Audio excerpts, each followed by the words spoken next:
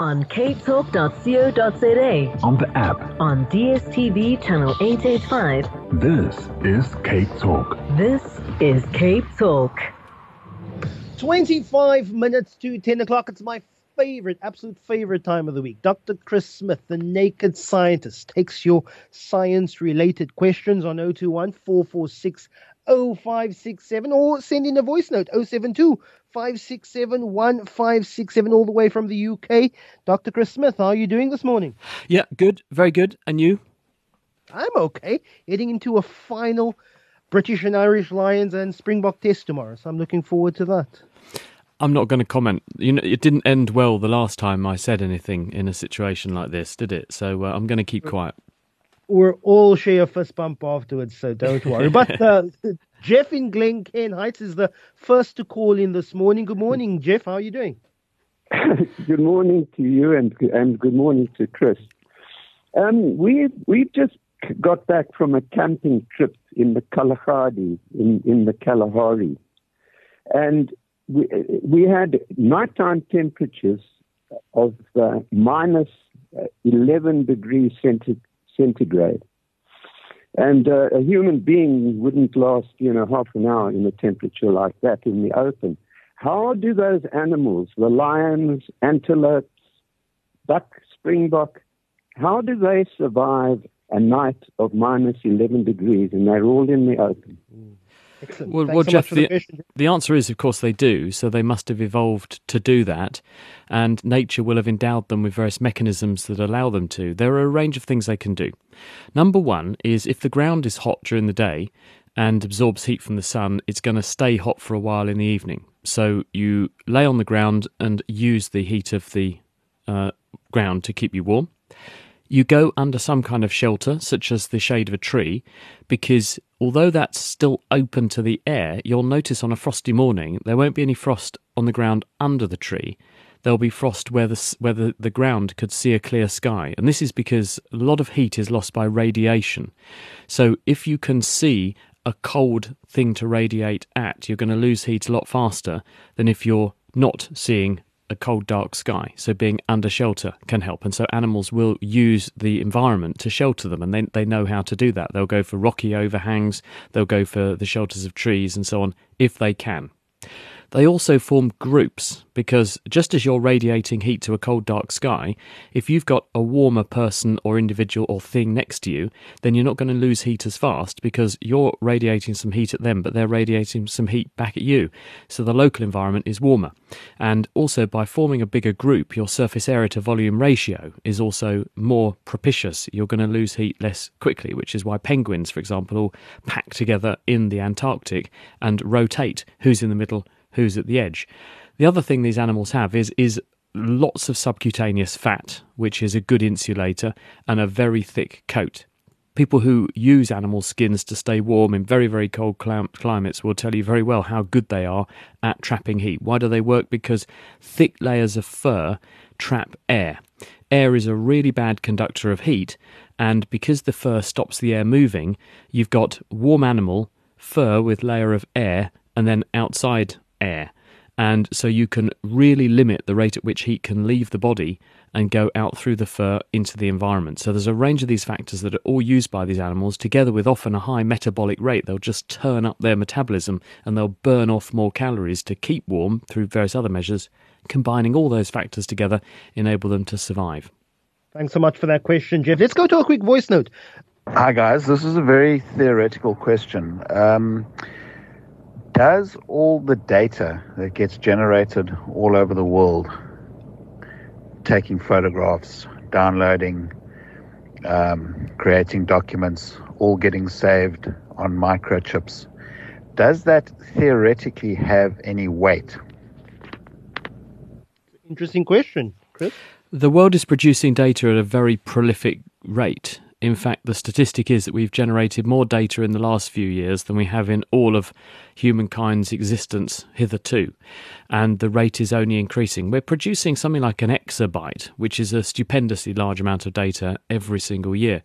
It's all stored in hard drives, it's stored in memory chips, and occasionally it's written down. But most of it is digital data. When we store digital data, for instance, on a hard disk, the way that a hard disk works, and this is the old-fashioned hard disk that contains a magnetic platter that's spinning, you are using a magnetic field to arrange particles of iron, effectively the dipoles, the magnetic compasses in that iron, in certain directions.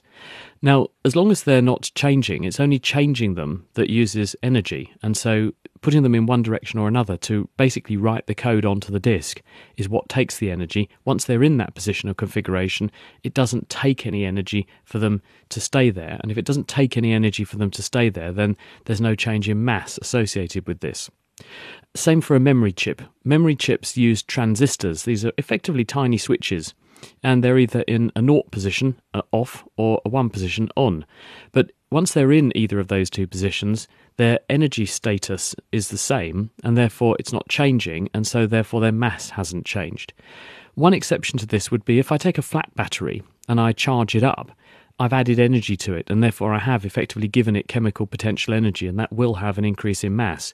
But just storing data doesn't, in and of itself, cause you to change weight. So no, the data has no physical weight associated with it, because the thing that's storing it is storing it in either a one of two configurations, either of which has got the same level of energy, but it's just in one position or the other. It's only writing the data down in the first place, or reading it back, that's going to consume any electricity or energy to do that. Keep your calls, your messages coming in, 021 446 0567. I love this question because I know a bit of the answer. Ask Dr. Chris the theory of relativity. What is its modern day importance and application of this? This is, of course, Einstein's general relativity theory. And I do know that on our phones, on our car GPS systems, in terms of our online maps, they all use some form of principle of Einstein's theory of general relativity. You're right that the relativity does come into play when we're considering when we send digital data and use our GPS, for example. But Einstein actually came up with two theories of relativity, a special theory of relativity and his more general theory of relativity. And the special theory came first, and the general theory of relativity came second. And in fact, they have been proved to be correct. And people have done experiments now which show that despite the fact that this was stuff he dreamed up 100 years ago, before the physics even existed or the technology existed to test it formally, we now can. With special relativity, the the way this works is if I were to go cycling down the road on my bike and I pulled out a pea shooter and I held it to my lips and I shot you, Lester, with it, you would get hit by a pea travelling at the speed that the pea leaves the pea shooter, as well as the speed my bike is going at. And if my bike was going at, say, 10 metres a second and the pea was coming out of the pea shooter at 10 metres a second, you would be hit by a pea going 20 metres a second. Now that's logical and that seems to make sense. But now let's go to using light instead of firing peas at people. I'm coming down the road on my bike and I shine my torch at you. You measure a speed of light coming out of that torch, not at the speed of my bike plus the speed of light. You measure the speed of light. If I measure the light coming off of my torch, I measure light travelling at the speed of light. So regardless of how fast I'm going, I always measure light travelling at the speed of light. And you, as the observer, always measure light coming towards you at the speed of light. Now, we both know if I'm moving along and I'm going along really, really fast, for example, how can that possibly work? And the answer is that when you do this, time has to change to compensate, because light always travels at the speed of light. And that's why you get the distortion of time when you travel very fast. So if I were to move at incredibly high speed close to the speed of light, then I would measure time ticking at the same rate it normally does for me. You would measure time ticking at the same rate it does for you. But if I went off into space at the speed of light, went around the galaxy for a bit and came back, time would have passed a lot faster for you than it would have done for me. So I'd come back after, say, a year in space, and a lot more time would have passed for you. Weird, isn't it? And then you can take it a step further and you can say, right, okay, the general theory of relativity, and this is where the smartphones and GPS comes into play. This is also quite mind-boggling, but one of the insights that Einstein had was that when we think about the universe and space, that the universe is not separating space and time. It's a concept called space-time, and it's susceptible to the influence of gravity. So if you put a very big object in space, the reason that things are attracted to each other is because one massive object has a lot of mass, distorts space-time in such a way that the other object is attracted to it as well. And as a result, it bends space-time. And if you bend space-time, you can distort the rate at which time ticks around big objects. And so it is a fact, it's a physical fact that your feet, being closer to the centre of the Earth, are feeling more gravity than your head, and therefore time is ticking at a different rate in your feet than it is in your head. And so if you're close to a big object or you're in a very big gravitational influence, you will feel a time difference. Where this all comes into play is a satellite going around the Earth is travelling really fast, so it is experiencing some special relativistic effects, which are going to distort time. It's also feeling a different gravity field because it's further away from the Earth than you are down on the Earth's surface. So time is ticking at a slightly different rate for the satellite than it is for you. And we have to compensate for that when we receive the signals that come from GPS satellites down onto the Earth's surface. Otherwise, the GPS is wrong.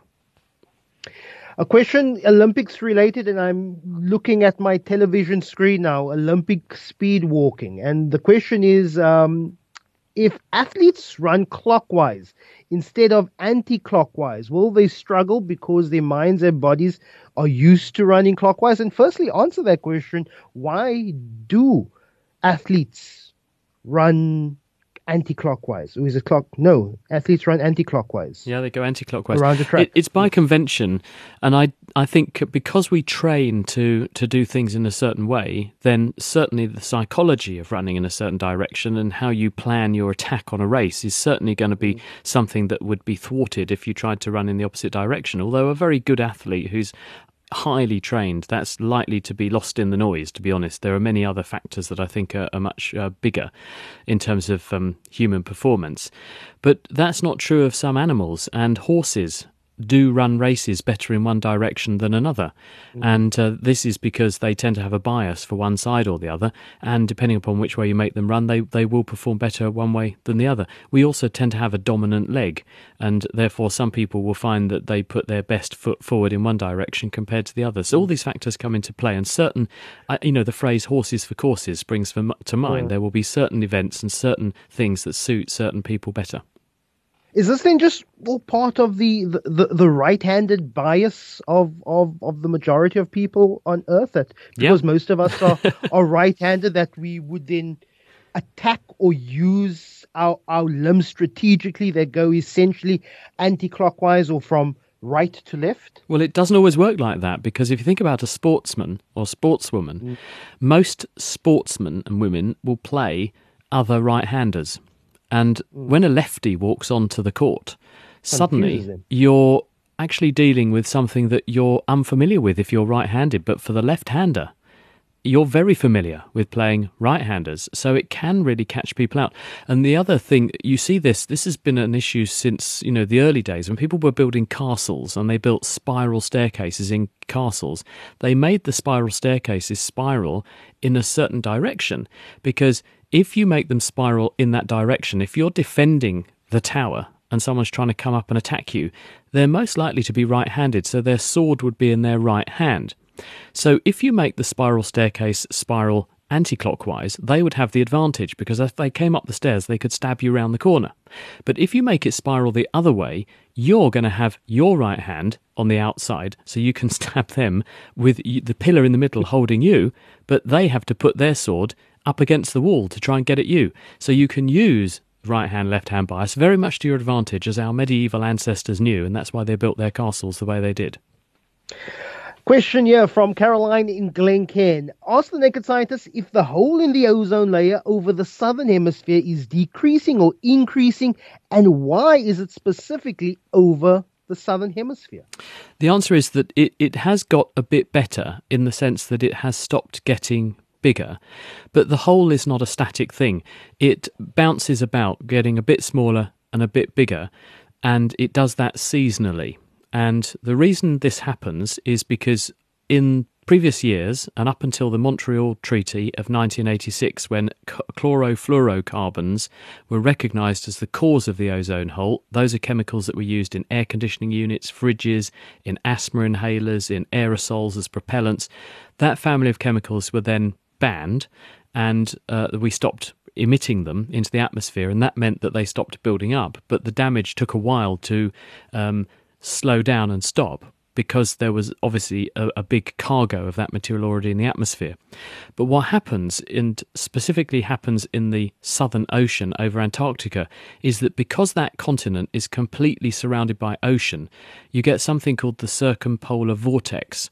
The air over Antarctica goes round in an enormous circuit, owing to the fact that the ocean currents go round in an enormous circuit and drive climate in a vortex there. And that whirlpool in the air has the effect of concentrating various atmospheric chemicals over Antarctica. So they build up there, and they tend to build up there over winter when it is dark. And once the sun comes up in the summer in Antarctica again, then all those chemicals are stuck there waiting in the atmosphere, and chlorofluorocarbons react in the presence of ultraviolet light to form highly reactive species called radicals, and those radicals pounce on ozone and pull it to pieces. And this has the effect of making a thinning of the ozone layer at 5 to 15 to 30 kilometres up. And that has the effect of making the so-called hole in the ozone layer. The ozone can regenerate itself. So in summer, this effect peaks, and then in winter, when it gets dark again, the ozone begins to rebuild and reform, and so the hole shrinks down again. And the good news is that because it's stopped getting any bigger, then it can regenerate a bit more each winter, but it hasn't gone away, and the problem is still there, and it overlaps the southern parts of Australia and of course bits of South Africa potentially. So there is a higher UV dose going into those parts of the hemisphere compared to what should be reaching the ground in those areas, unfortunately. And it's going to take a very long time, because these chlorofluorocarbons that were emitted until the mid-80s are devastatingly long-lived, and they will be in the atmosphere for tens to hundreds of years.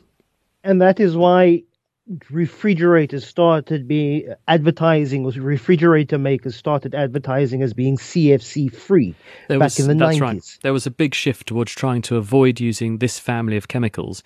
We're switching towards chemicals that are much kinder and less likely to do this. But that unfortunately is a bit like saying, well, we're using fewer plastics.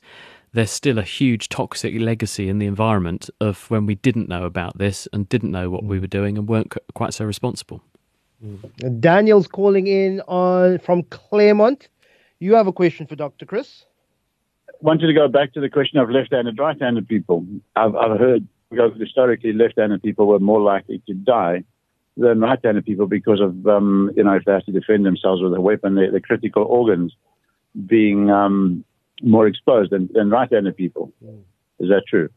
Thanks so much. There's a claim that people who were right-handed could have actually defended their organs better in one direction than another.